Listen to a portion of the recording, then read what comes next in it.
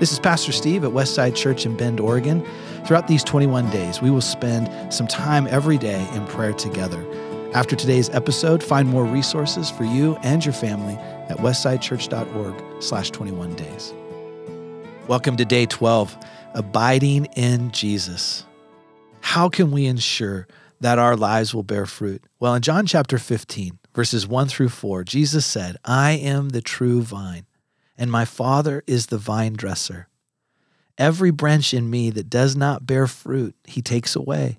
And every branch that bears fruit, he prunes, that it may bear more fruit. You are already clean because of the word which I have spoken to you. Abide in me, and I in you.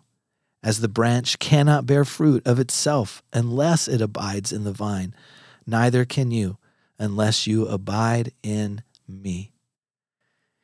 If we remain in Jesus, he is able to produce good fruit in our lives, good works, blessings, and godly relationships. His divine view of goodness and salvation unites us as a people to become one in him and in our mission. So let's pray with that in mind. Jesus, help those who are lost today to discover the beautiful, redemptive relationship that you have made available to them through your sacrifice. Open their eyes and open all of our lives to your goodness.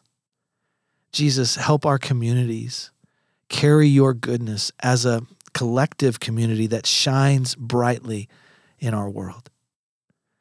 And Lord, help our churches to continue to be built with your togetherness so that you can live within us by your Spirit, to be of one mind and one heart and one purpose because we are united with you.